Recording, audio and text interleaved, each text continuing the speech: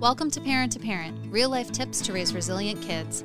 A podcast from communities that care of Greater Downingtown. This is Chrissy Jimbowski, and I have 2 young kids. And I'm Beth Ann Sinelli, and have 2 adult kids. Together, we'll meet with experts and fellow parents to share personal stories and provide support and actionable steps to strengthen your family and raise healthy kids. We're glad you're here. Let's get started.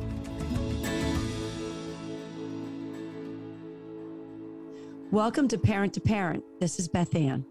And this is Chrissy, and today we have our first return guest to the podcast. Very exciting.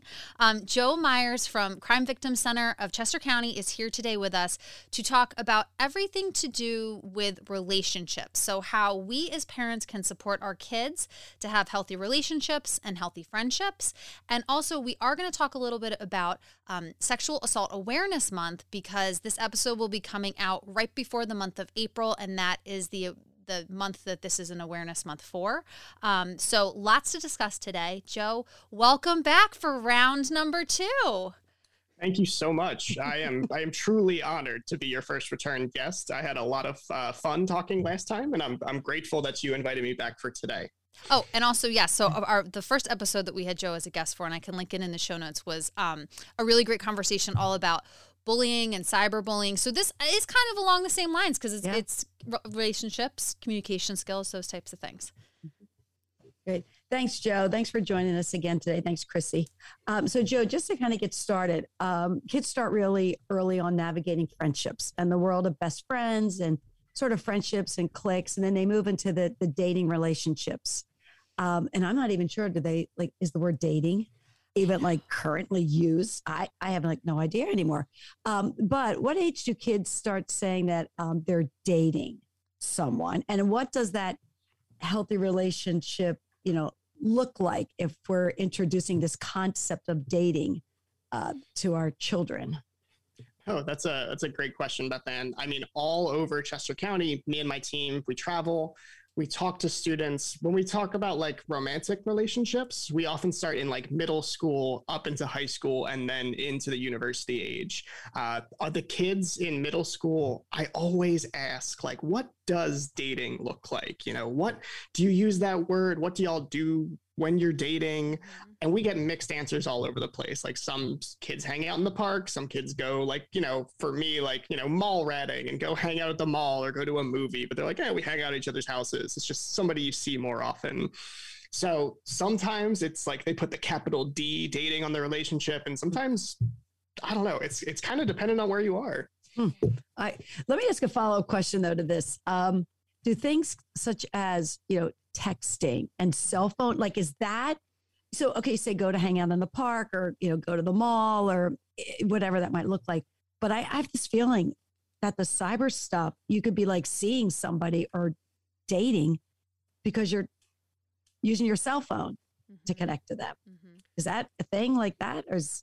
Yeah, definitely. I mean, we see a lot of young folks, how do they interact when they're in a romantic relationship? Or we'll ask them, what do they see in their friends who are dating? And they'll be oh, they're always texting each other. They're always snapping each other. They've got a big, long snap streak and stuff like that.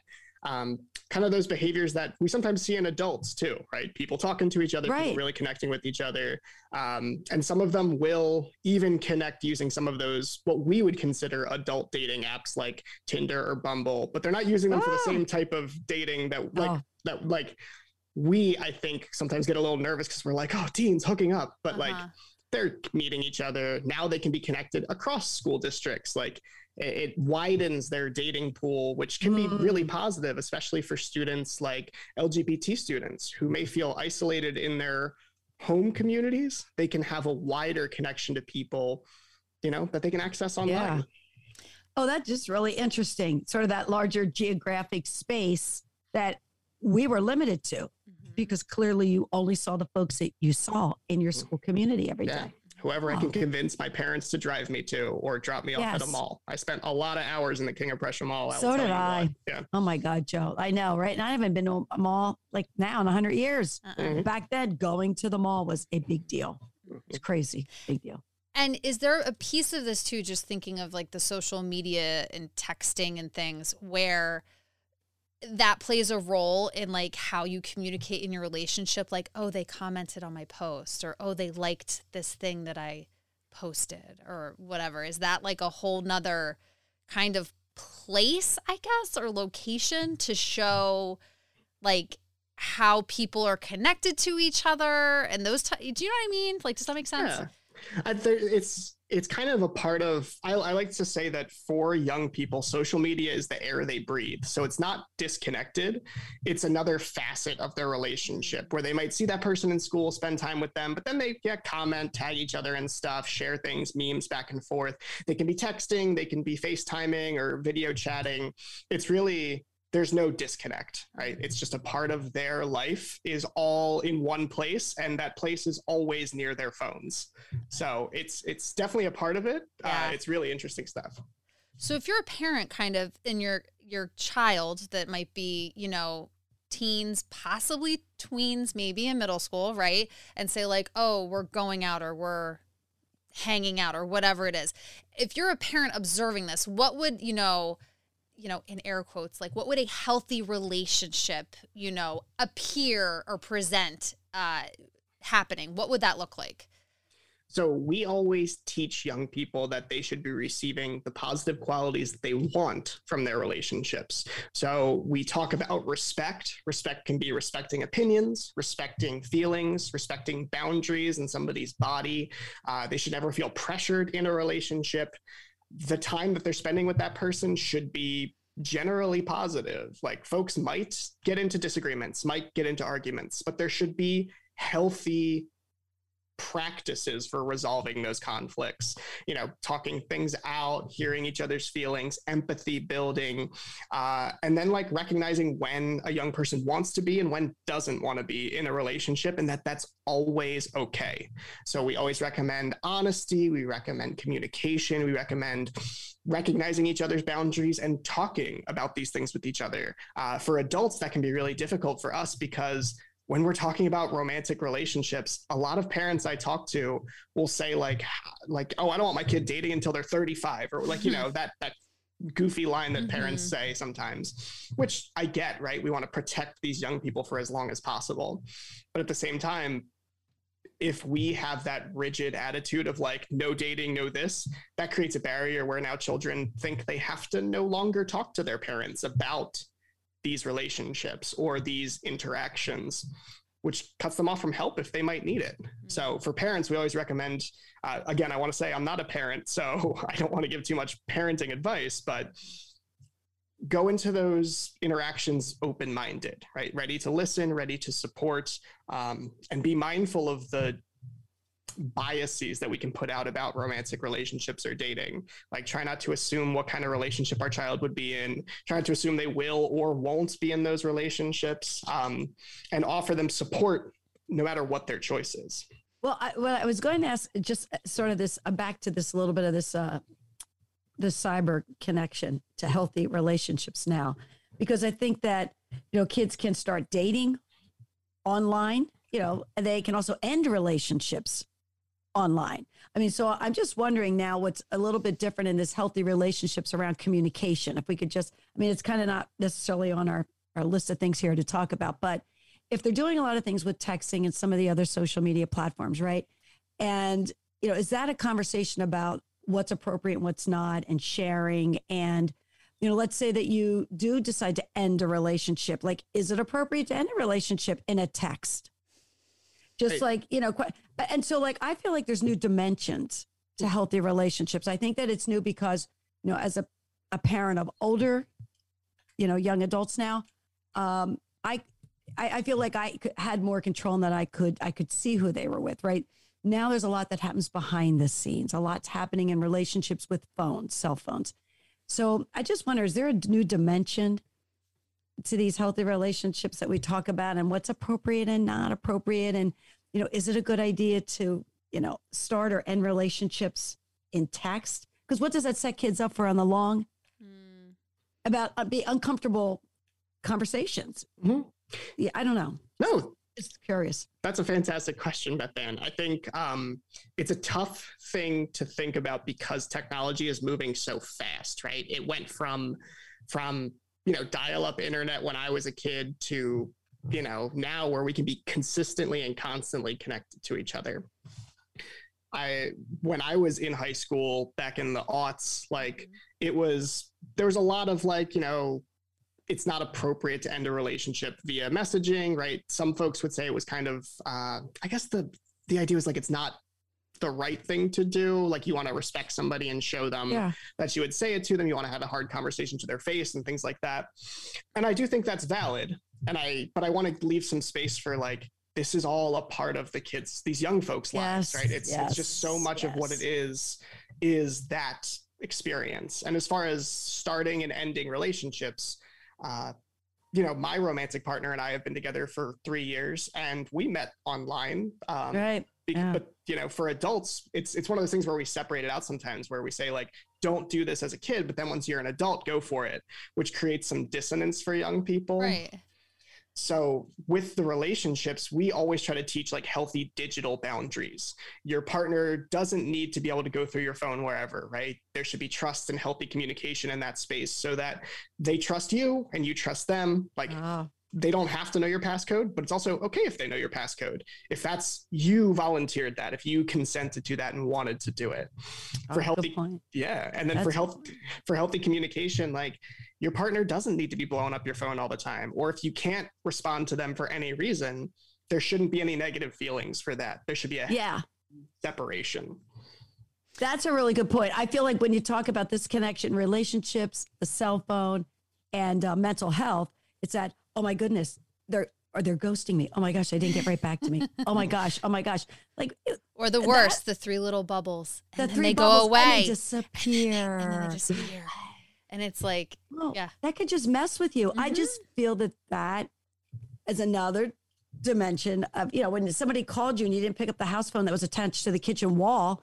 Oh, well, that's just the way it worked. But now, or maybe they weren't home, but now everyone's home because our phones are in our pockets all the time. Well, I do want to touch on something else you mentioned about how I think there's a perception that these romantic relationships that happened years ago were more visible to supervisory adults, right? To parents, to guardians. But I think maybe some folks may have stories, not saying myself, not implying that anybody else might. Sure, my kids do. Where they had romantic partners that maybe they didn't talk to their parents about, right? Or maybe they would go to the park and hang out with some folks. And, I think it's pretty common for youth to sometimes not tell the whole truth. It's just now because of technology, we have like a boogie person, like that image of technology as a problem, which it definitely can be. But so often it's just another form of how we hid things as kids. Like we always knew where the creaky step was in the house or how to close the front door without a parent noticing. And the kids just do that now with their phones too. Yeah, good point. So on the other side of it then, so if we know what a healthy relationship kind of looks like, then what should parents keep an eye out for, whether it's in real life observations, maybe if you are, checking your kids' phones or they're sharing with you things that they've been experiencing, what would be maybe some red flags of unhealthy relationships that we should keep an eye out for? That's a good question. So for healthy relationships, we always say are based on equity. Somebody puts in what they can and gets out what they need. They're getting the things that they seek for, they want in a relationship. But for an unhealthy relationship, those relationships are often based on an imbalance of power.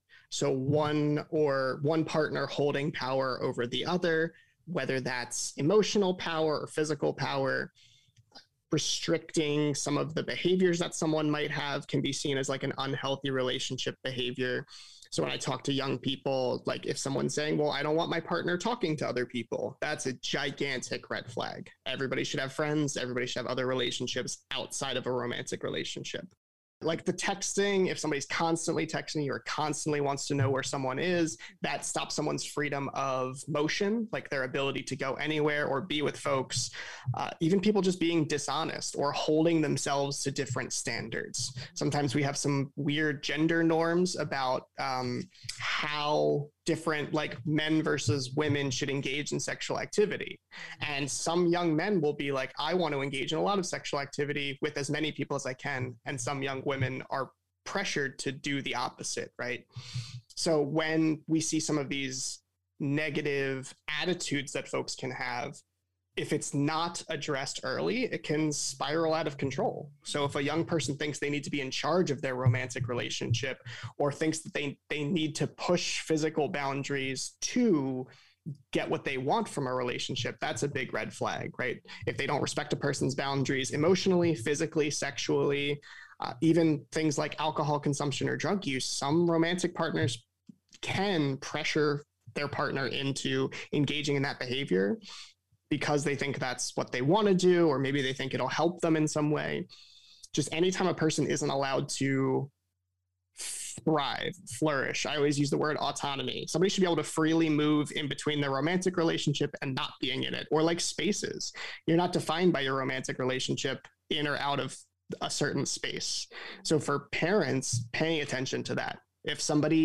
If your child seems like they're struggling in a romantic relationship, asking them about it. If they seem like they aren't talking to other people in their lives because they're in a romantic relationship, or you see them being isolated, that's a big sign that maybe it's something to intervene on. Maybe it's something to talk about. Yeah. And I think, that kind of, and you touched on this a little bit, and, when we were mapping out what we wanted to talk about today, and I see this a lot too, just in the parenting space, as like different things that come up with parenting people that I follow and stuff, is the topic of consent. And consent can have to do with, my understanding, I know you'll kind of tell us about this, is not only I think the traditional term of consent is you think of sexual activity and behaviors, but consent really is a word that can be applied to so many different things. And so the word consent can mean different things at different ages. So Joe, can you explain to us what consent looks like at different ages, and also how we can teach our kids about both giving consent to other people for different things and also getting consent from others, whether that's a person in a romantic relationship or a friend, those types of things? So consent is like this concept that folks stare at so much, and sometimes people get tripped up on, but I always like to simplify it because consent is like the basis of human interaction. It's Friday night, you and your family are hanging out, you don't feel like cooking, you take a poll of the room and say, what do y'all want for dinner? And then you're like, let's get some pizza. You and your family just established consent to eating pizza. And that's awesome. We use consent for everything, whether it's we want to hang out with our friends, whether we want to play a game, whether we don't feel like studying right now, so we're not doing that. That's all navigating consensual situations. The reason it's got such a big aura around it is because of how it's so deeply connected with our boundaries and with sexual activity. Any form of intimate or physical or sexual contact without consent can be a form of violence, and sometimes sexual violence. So when we talk about consent at all ages, it starts with the adults in the world. Like, we have to model consent to young people. That means asking permission for things. So, hey, is it cool if I give you a hug? Or, hey, do you want a high five? Those little bits of consent help teach young people, it shows them what it looks like, but then also teaches them like your body truly does belong to you. So once children start to like identify their body and embody it more, right? Then we have to start recognizing their boundaries. Like I always tell the example of my nephew when he was a little kid. He used to sit on the couch and then I would tickle him and he would laugh and then he would say, stop. And my hands would go right up in the air. And then he would look at me for a minute or a few seconds and then go, okay, go. And then boom, we go back into it and then keep doing that back and forth. Because we wanted to teach him that his words mattered. If he said stop, if he said no, people would listen to that. So when his grandmother wanted a hug and he was in a surly mood, it's okay that he didn't give his grandmother a hug. She survived incredibly enough without one hug from her grandson. So we always like to make sure that we're helping to enforce boundaries when children set them as well. So listening to them, teaching them like that their bodies belong to them, teaching them proper names for their bodies, because that can be really important too. And then as they get older, start teaching them about boundaries. Like, how do you recognize somebody else's boundaries? Teaching them our own boundaries. Like, hey, I'm on the couch right now. I'm watching TV. You can't climb on my head because that's my personal space bubble. And children understand that really well. And then as they keep getting older, teaching them about like, hey, it seems like your friend maybe doesn't want to hug or doesn't want to do this, or as they start to reach like a little bit more maturity, talking about consent to sexual activity, that their body belongs to them, that they can only do things that they verbally, soberly, enthusiastically want to do, and to recognize that with other people, right? Having those conversations, sometimes conversations about topics that can be uncomfortable, like sex and sexuality, we as adults have to get comfortable having those conversations. If we have weirdness around it, then we will pass that weirdness on to the young people too. Yeah, I think that's such a great point.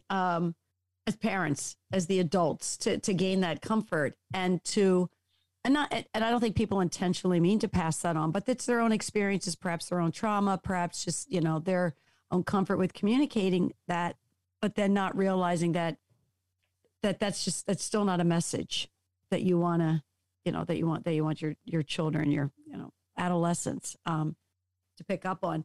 And Joe, I just wanted to tell you, this just reminded me of something when you were talking about these boundaries. And I was having a conversation with a friend who's a psychologist, and he was talking about attending a conference last week, and they had lanyards, and it was either you had a red, a yellow, or a green card on your lanyard, because it was the first in-person conference. And he said, so the red meant keep your distance 6 feet. I can't do this. Yellow was I could fist pump. And green was, yeah, you want a hug? And I just remember, I thought for one moment, like, oh, that's really brilliant. Yeah. Perhaps we need the red, yellow, green all the time. Yeah. As our little things. But obviously we can't do that. But we can in our head establish those are the rules. And I think that one of the things that we want to be careful of as parents was that we don't put kids in situations where they feel guilty or feel bad to have said no. So I feel so bad if grandma gets upset because I didn't hug her or she didn't hug me. I think we gotta be careful about the guilt and sort of carrying that around and wanting to please everybody. And so when you said with your nephew, no means no, stop means stop. Don't put anything else with that. So that kids don't begin that pattern of pleasing, which, as we know, can lead to staying in unhealthy or being in relationships that aren't positive and potentially could be dangerous. Yeah, absolutely. And it also helps us establish for young people that they get to make their own boundaries. As they start to get older, they get to decide what that means. And by taking some of the value away from some of it, like if we say like hugging grandma is a good thing, which like in a lot of ways it is, but equally is, if you don't want to hug, that's equally as good. So like I always use the example with young people. It's like I have some friends who every time I see them, the first thing we do is a big bear hug. We missed you so much. It's great to see you again. And then other friends who I love just as much, who I see them and it's a polite bow or a discreet fist bump. Like they're my close, dear, loved friends, but everybody's got different comfort with touch, and that's okay. Right. And don't interpret it as anything else. Don't read into it's okay. That's great. I love that. I think that with the consent piece, I think that there's also like verbal comments. I think that sometimes, whether it's you think you're just joking or it's lighthearted humor, I think in relationships, kids kind of need to learn to read that. That if somebody, it's not funny anymore, or they don't appreciate that you're perhaps sharing something that's very private to them or something that's happened to them, it's not your story to tell. I also kind of think because of this. Again, I keep going back to the phone as like the evil, but I know it's not. But because people were unable to read faces or read the room or know your audience, all of those kinds of things, I feel we've lost sensitivity to people's faces and facial expressions. So that I feel like also in relationships, you need to know when it's not appropriate to continue to say something. We can talk more about boundaries and like that if you want, because I think that's a big part of consent too, is like it's both verbal, like what folks can talk about, but recognizing when someone is just not comfortable. Like how do young people learn that? And it's like they have to be able to build that empathy to connect with folks and then be able to understand like whether you're in person or not, the things that you say have an impact. How do you teach? So how do you teach that then? For us, it's a lot of empathy building. So how do we build that empathy? Easy. Asking for a friend. It's easy. Oh, wow. Ask it for, boy, do I wish we had the answer to that one. I feel this has just become such a challenge. I don't know why it's so challenging though. Cause I feel like it's even if it's role model, it's like, give me the answer, Joe. Tell me all the answers. So some of it comes from, it comes from the system itself, right? Our education system shifted to focus a lot on testing. So a lot of schools, all those programs that we think are important for children's development sometimes don't get the support and things that they need. We're definitely changing. Social and emotional learning is really picking up in schools. And I really want to commend the school districts in Chester County who are absolutely doing great work for it. But I personally, and probably professionally, believe that social emotional learning is as important, if not more important, than the academic part of education. Amen. Yep.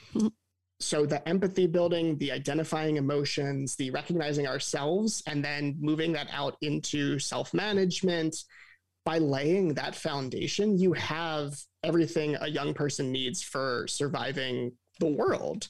And then you can build the reading, writing, and arithmetic on top of that. Absolutely. So some of the empathy building is just like recognizing feelings in yourself and saying like, well, what made you feel this way? And then when you see feelings in other people. So for parents, it can be describing their feelings and talking about what triggered those feelings. Today was a really stressful day of work. So I'm pretty tired. I'm kind of drained. I'm not feeling 100% myself. So I'm sorry, I'm not as fun as I could be, or something like that, right? Putting that into young people so that they can recognize those feelings. And then when we get into technology and boundaries, it's recognizing the verbal and the nonverbal signs that people express.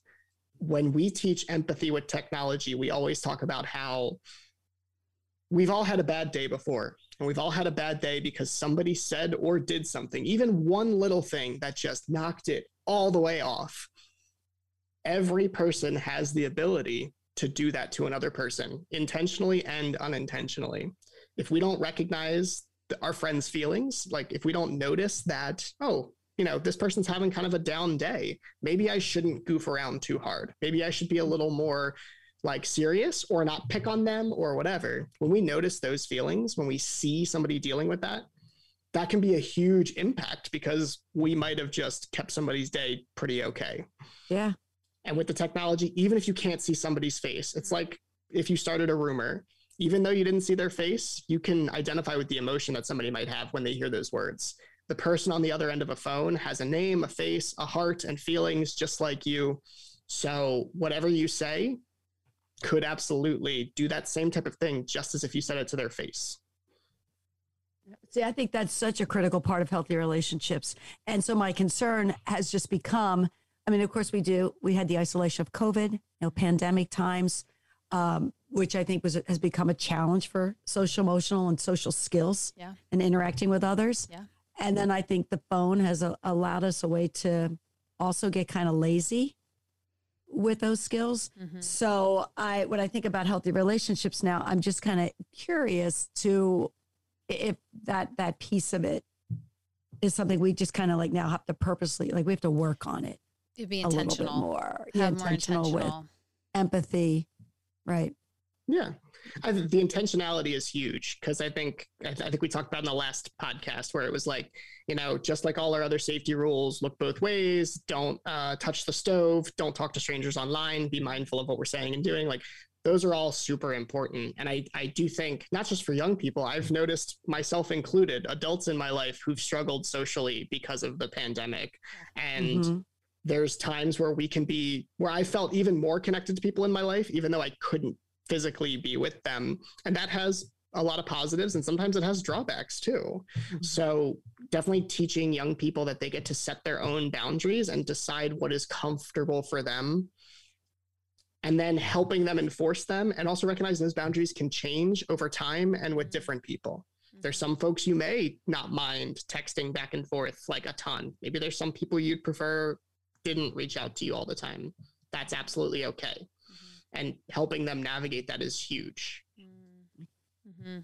Yeah. It's consent and boundaries are BFFs. They're partners. Oh yeah. And because I feel like people are very comfortable with the word boundaries, but really consent and boundaries go hand in hand. So like we can be comfortable with both words but also knowing what they actually mean.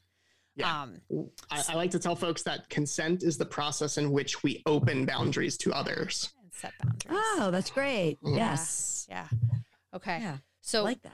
we have more to discuss, and we are going to get into talking a little bit more about Sexual Assault Awareness Month, and kind of demystifying that, and also how it relates to healthy relationships after a quick break. So we'll be right back. Hey, Karen. Oh my gosh, I had so much fun at our Snowball Shuffle Run Walk.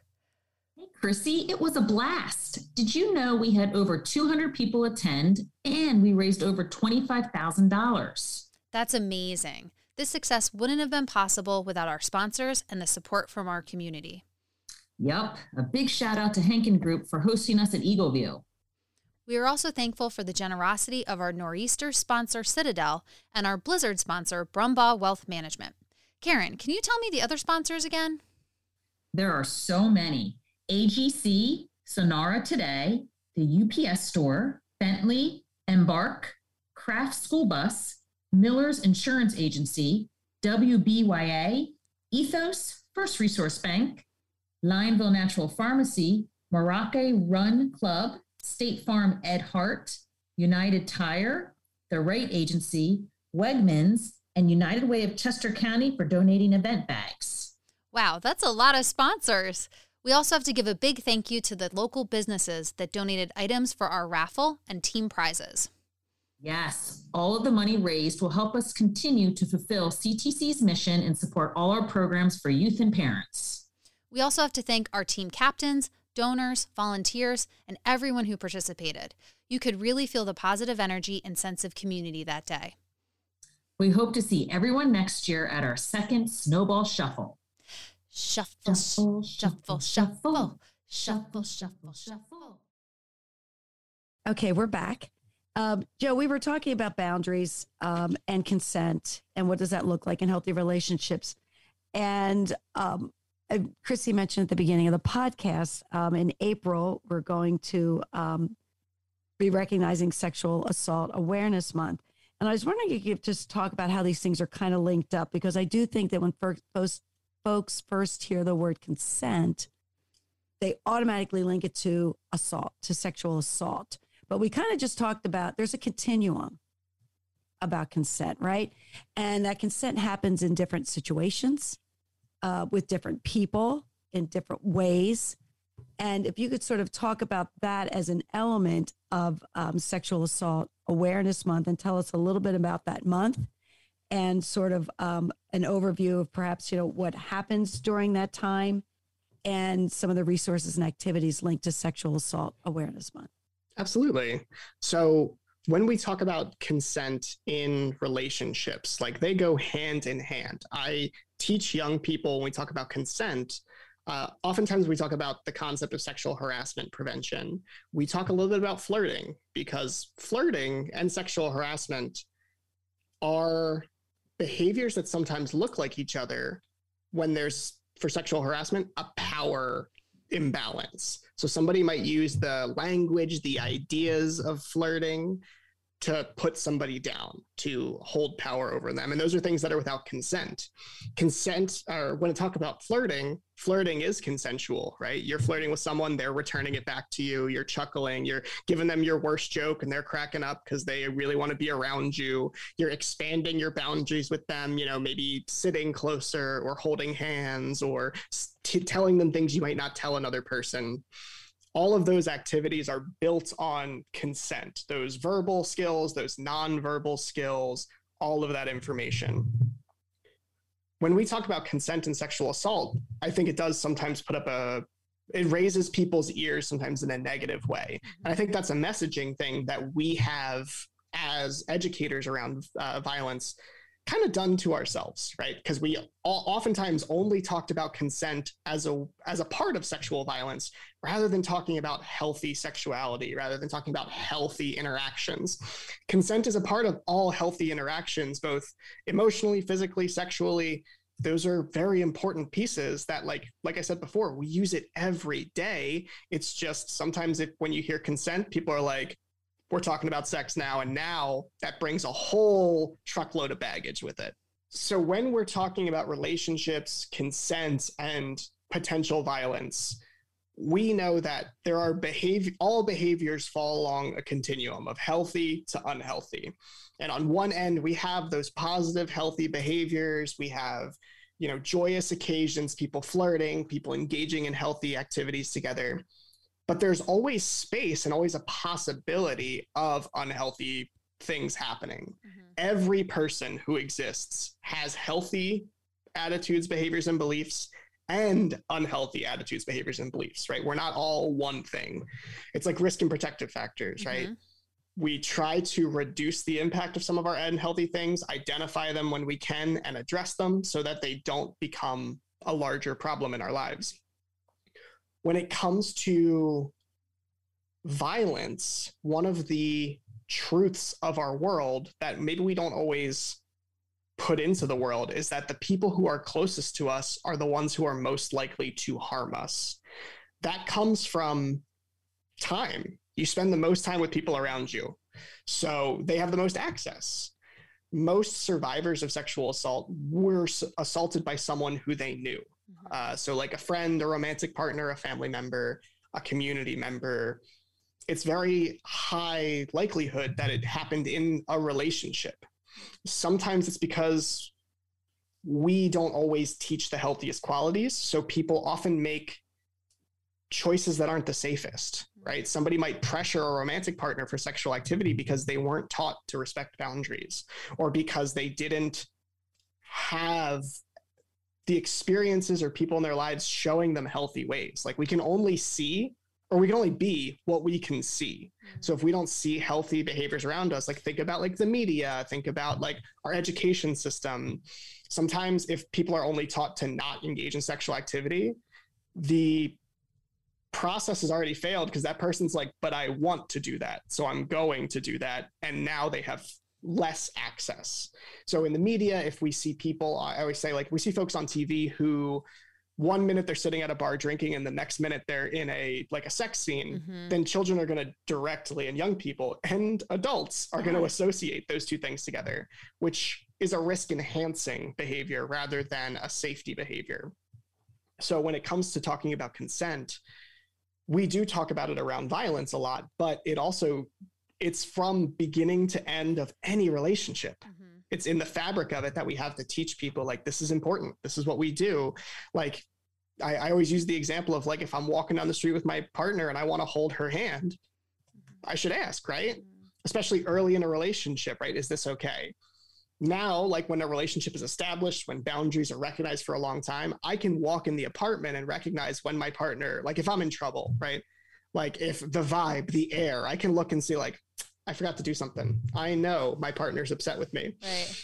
But that's, we have to recognize the verbals and nonverbals. And then relationships are built. Like it does take work. And just like building anything else, you have to know all the pieces you're working with to make it happen. So it's getting to know a person, recognizing boundaries, and recognizing when maybe now is not a good time for certain behaviors. When you talk about assault, when you talk about sexual assault, is it only physical? Are there other characteristics of assault that fit that word that go beyond just being physical? Absolutely.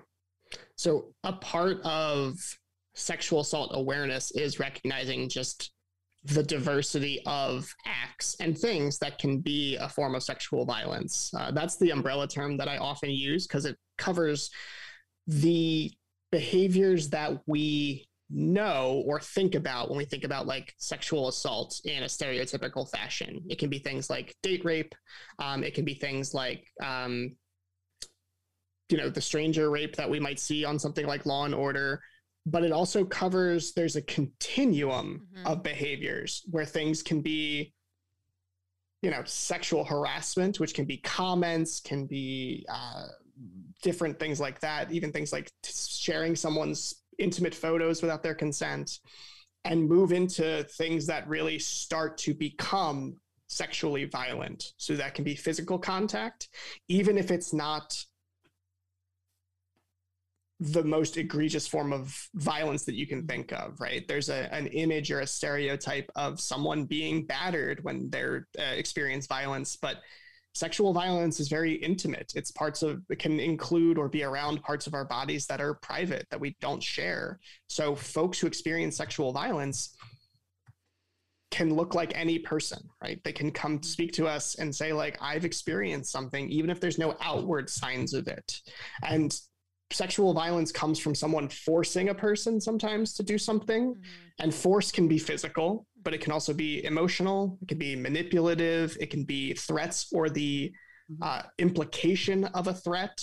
There's so many ways that people, if they do not feel safe to say no, if they don't feel able to say no in a situation, and a person isn't looking for a yes, then that increases the risk of a person committing sexual violence. And someone can experience sexual violence even if they consensually started an act and partway through wanted to stop, but their person with them didn't hear them, didn't want to hear them, or chose not to stop. It's a very expansive way that folks can experience sexual or this type of violence. And it comes from that power imbalance. Someone taking the power away from a person and not letting them decide what to do with their body. We wanted to do this episode as part of the awareness month. And also because we know, again, so many things fall under the umbrella of drug and alcohol education and prevention and mental health. But thinking about this, part of it is thinking about, okay, so if we back it up and start at the root cause, ideally you yourself would have always had healthy relationships, right? And ideally your kids will then, when they start to have romantic relationships, and even just thinking of friendships too, right?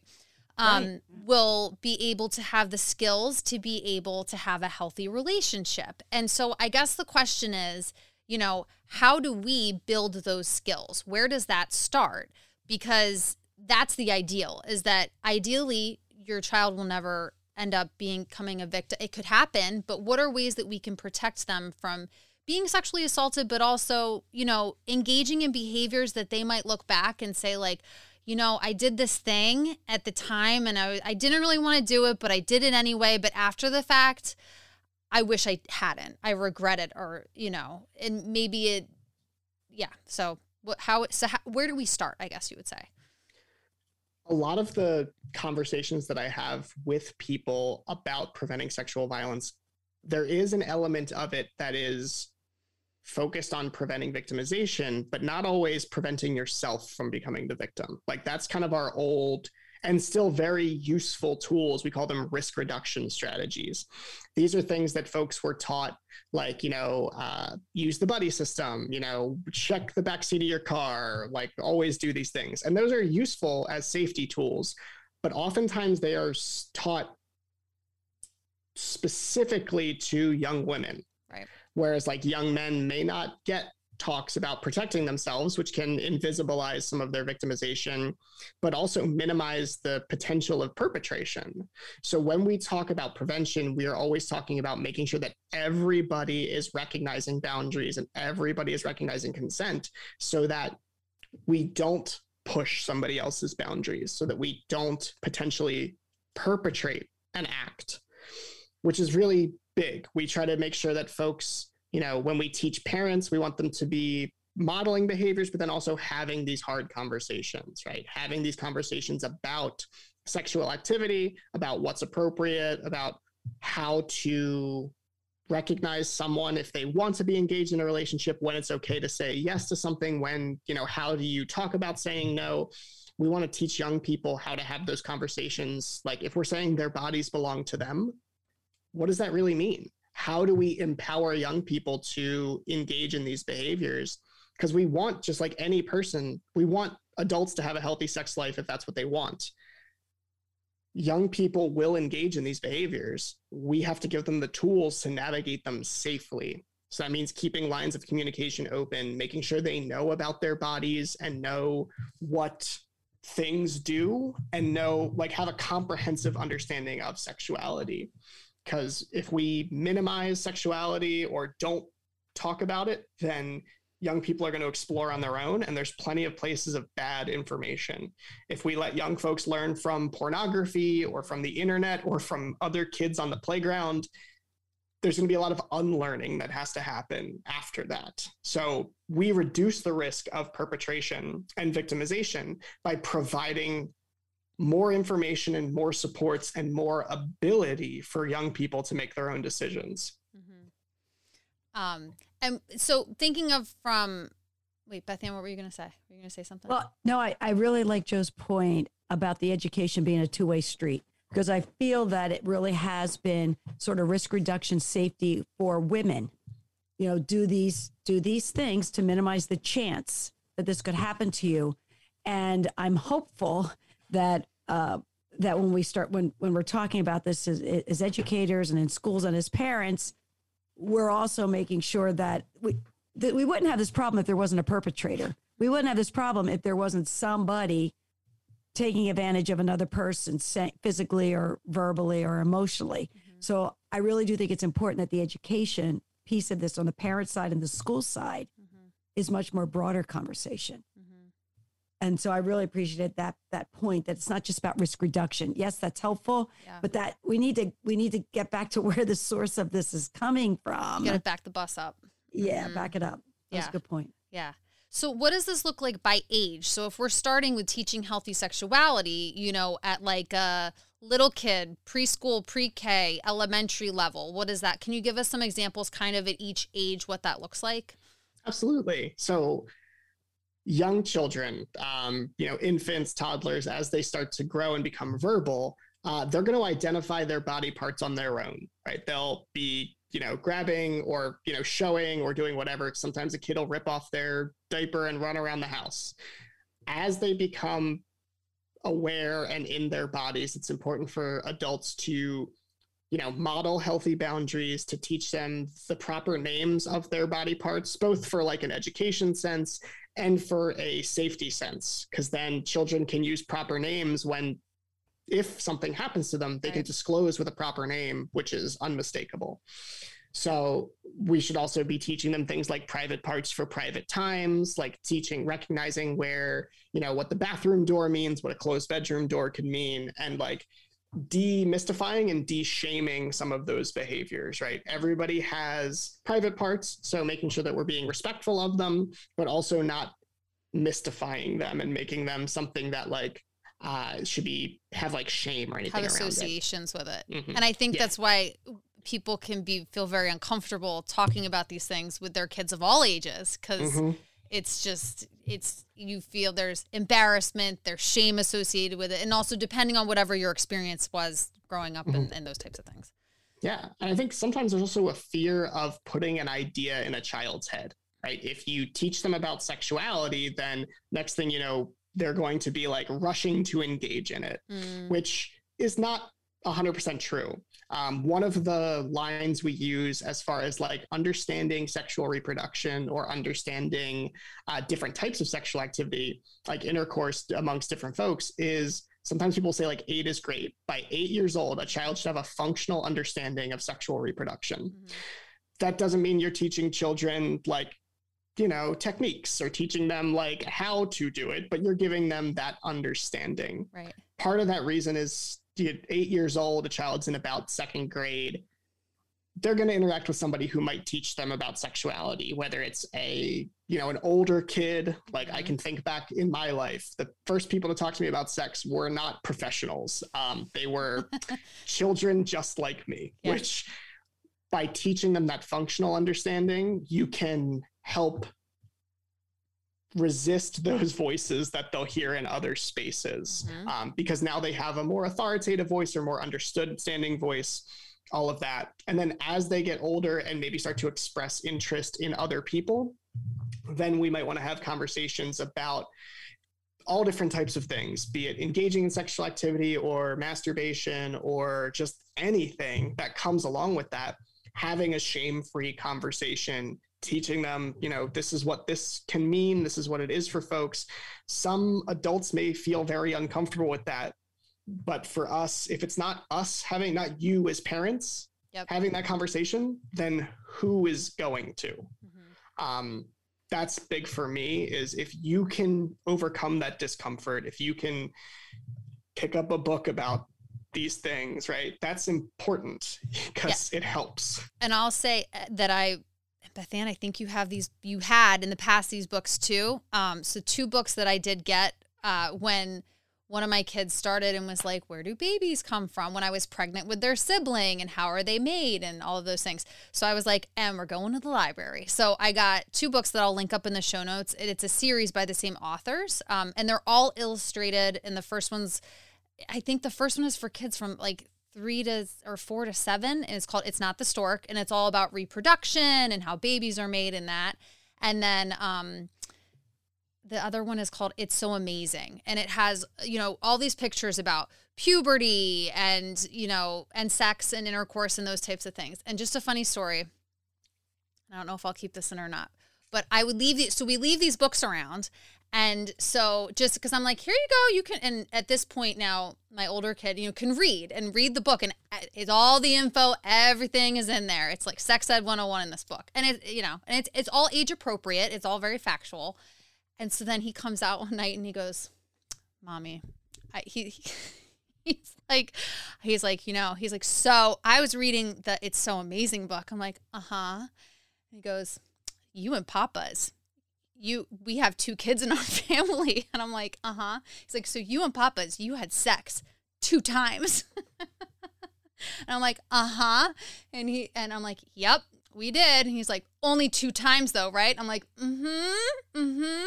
And it was so funny.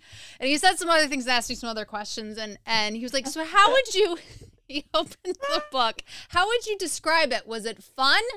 Good? That's what he said. And he wrote. Oh, he's reading the words. Reading the words in the book, holding the book. And I said, it was nice. Yep. And so it was just like so funny. It's like, okay, go back to bed. Because he goes, I'm going to take my book with me. I'm like, you go ahead, take your book with you.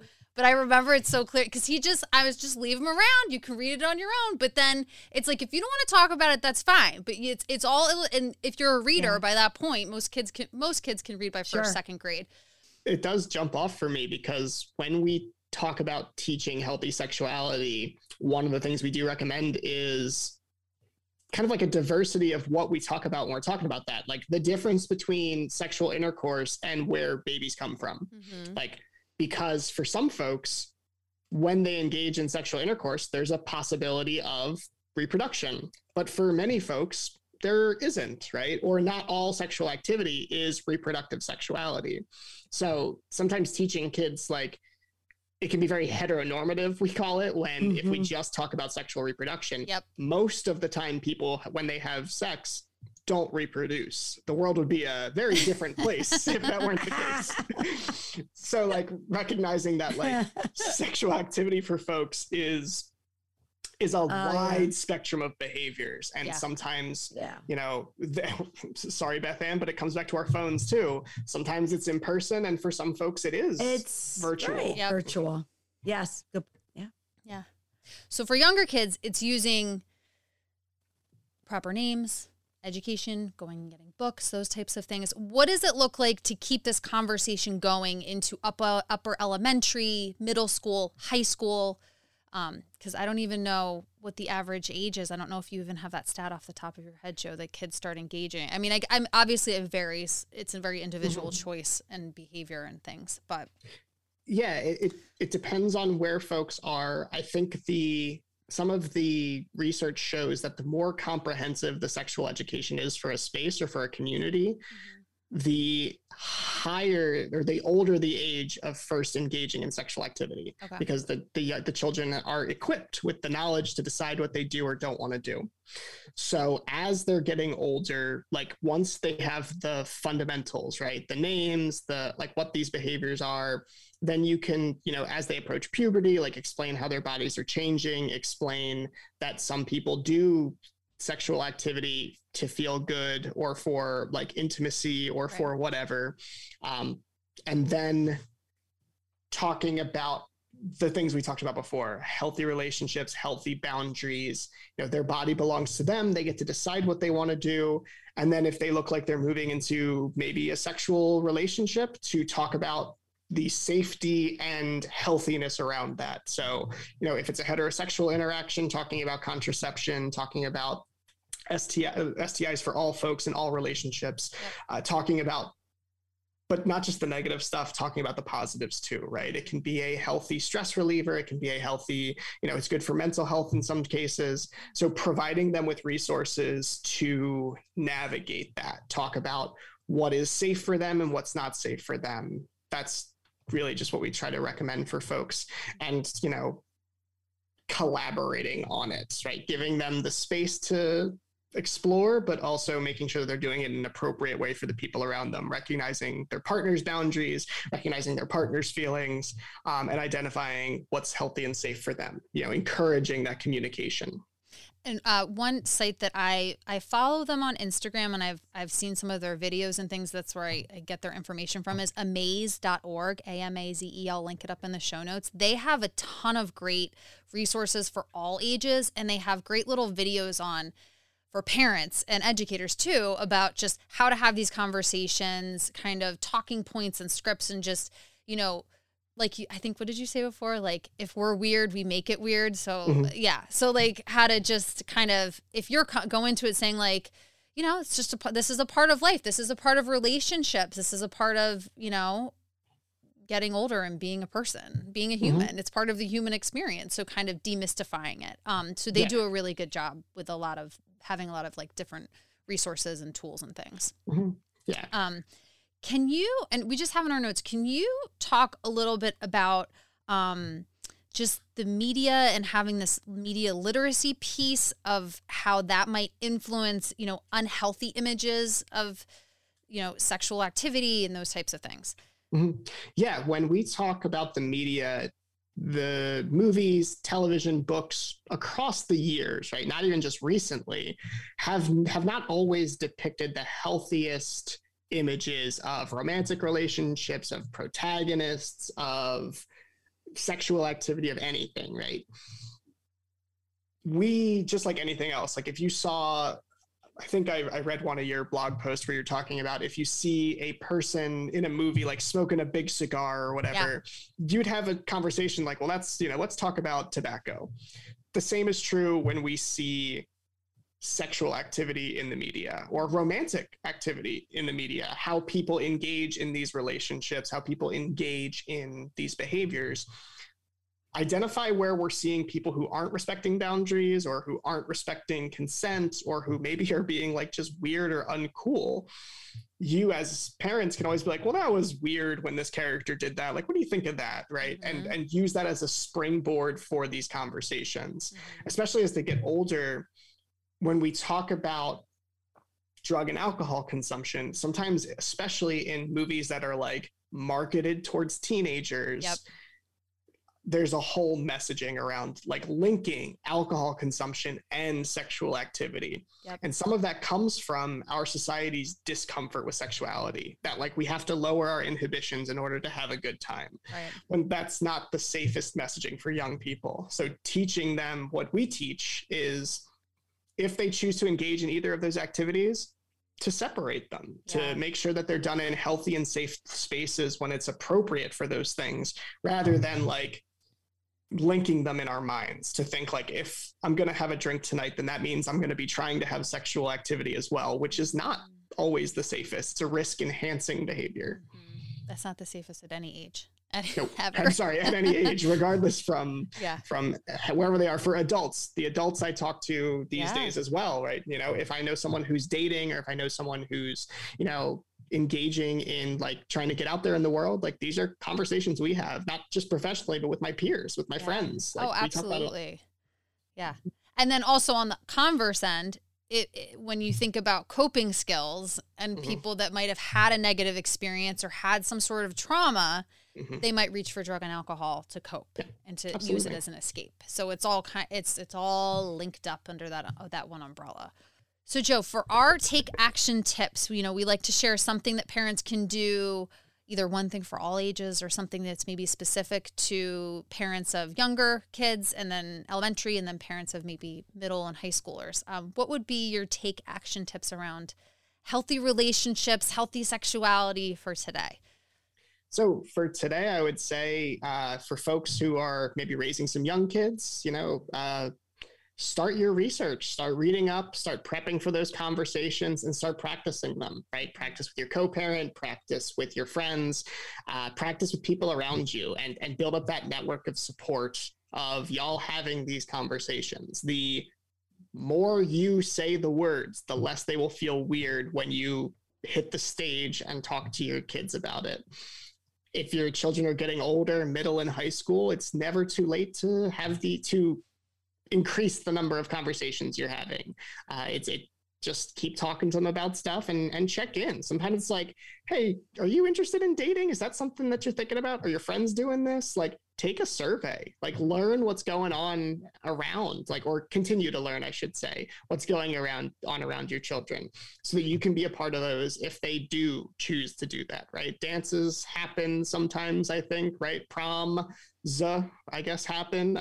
So it's always good to ask, not in a pressuring way, not in a who you're going to ask, but more like, is this something you're thinking about? Is this something you're interested in? That way you can just get an idea. And then if it's something they're interested in, have those conversations and be honest when you don't know something. It's okay to tell anybody, I'm actually not sure, because there's plenty of resources in your community who want to help you learn and help out with that. Would you also say, just as an aside, I just thought of this, because something that we didn't say yet, but I know I'm sure that we probably meant to, was if your child is in a dating relationship with somebody, make an effort to know the parents of that kid, same as you would for the friends.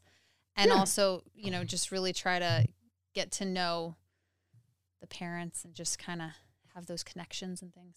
Yeah, I'd say do your best, right? Because especially if they're in the same school as your child or in the same district, then that's definitely realistic. If they're sometimes it's family friends or neighborhood folks that you might see that relationship happening, definitely try and do that. If it's more distance, maybe they met somebody from a town over or something, especially in their teenage years, they might be driving to different places. Yeah. Do your best, right? To try and meet folks, to try and meet parents if you can. But don't beat yourself up if the kid's difficult, right? Yeah. So Joe, as we kind of pull everything together here from our conversation today, can you tell us a little bit about what Crime Victims Center has planned for April for Sexual Assault Awareness Month, and then also where folks can, as you mentioned, find resources, find you, things that can help them with these conversations? Yeah, definitely. April is a big month for Crime Victims Center because of Sexual Assault Awareness Month. We shorten it to SAM, which makes it a lot easier for everybody, but SAM has its roots all the way back in the civil rights movement, where activists and suffragists were pushing for us to recognize and to address sexual violence that were happening to people in our community. So even some of the famous names that you heard of in civil rights, like Rosa Parks, were fighting for issues around sexual violence sexual violence as well. Mm-hmm. So April became the month where, rape crisis centers like Crime Victim Centers started to really push for awareness, doing events like Take Back the Nights, doing different walks and marches to really raise the general community's awareness that these issues, this issue of sexual violence, is here in our community. It happens to people around us, and the only way we can talk about stopping it is by working together and pulling it out of the darkness. So we do a lot of work to raise that awareness. Different towns around Chester County, you'll see some teal ribbons. Teal is the color of sexual assault awareness. So they'll be hanging up in different boroughs, different spaces with some information on them you can check out. April 6th is the Sexual Assault Awareness Month's Day of Action, where we encourage folks to talk to each other, talk to their families, or, talk to people of importance in their lives, talk to your schools about what they can do to make sure that their students are learning about sexual violence prevention, are building safer and healthier communities. Our theme for SAM this year is we can build safe online spaces, because the internet is a place where sexual violence has roots, right? People online can be inappropriate. They can share images. They can do things that are harmful to each other. April 27th is Denim Day, which is a campaign that started kind of in response to an act of sexual violence that occurred. An Italian Supreme Court years ago ruled that a victim was not a victim of sexual violence because her jeans were so tight that they couldn't have come off without help. So the following day, the Italian parliament all showed up wearing jeans in protest to this idea that this person hadn't been harmed. And the organization Pizza Over Violence developed it into a response to this. So on April 27th, folks wear denim, be it jeans, be jackets, be anything you like, as a way of kind of showing our support for survivors, for showing our support for people who have experienced this type of violence. Wow. So we're hoping to have some programming go out, so you can keep an eye on CVC's Facebook and Instagram, as well as our website. In the month of May, we have our virtual race, Chester County Race Against Violence. It's just a nice little event that we do virtually now every year. It's a pay what you want model. So I took that from my punk rock roots. And if somebody pays more than $10, they will get a little running fanny pack type thing, which is pretty dope. Yeah. So you can register for that on our website, which is cvcofcc.org. And I'll have that or I guess Chrissy will have that in the show notes, not me. Yep. I also want to encourage folks to check out the National Sexual Violence Resource Center's website, as they're the ones who sort of do all this work for Sexual Assault Awareness Month. They come up with the campaign and put a lot of stuff out there, and we're a part of their work. And I also have a space for parents of young children. It's called Safe, Secure Kids, which was created by our funders, the Pennsylvania Coalition Against Rape, to kind of help parents around these topics. So it's another resource that I'll make sure that I pass along so that folks can use it to help out where they might need support. I think also, just as a resource, is CVC. Our hotlines are always available. If anyone experiences harm or knows someone who has, or even just needs to talk about something that has happened, we are constantly a resource for Chester County. No matter where you are, we want to help you out in some kind of way. So please feel free to connect with us by the hotlines or by reaching out to us at our office. And if you have an interest in setting up a program, I always tell folks I will go to schools, I will go to after school groups, I will show up to book clubs. If people want to talk about these issues, then people at CVC want to be a part of that. Yeah. That's great. Great. Thank you. I love this conversation. I have lots of to-dos, lots of things to keep talking, right? Oh my gosh. Well, thank you everyone for joining us today. And please make sure to check the show notes for links to everything that we talked about. And also be sure to click subscribe or follow in your podcast app that you're listening to us in, so that you get our new episodes that come out every other Monday right away. And if you are able to leave us a review somewhere, we would very much appreciate it, so that other parents can find us. So thanks, Joe, for coming back. Round 2, another great conversation. Thank you for having me. I can't wait for next time. Yeah. We will talk to you all soon. Thanks. Thanks. Bye. Take care. Bye.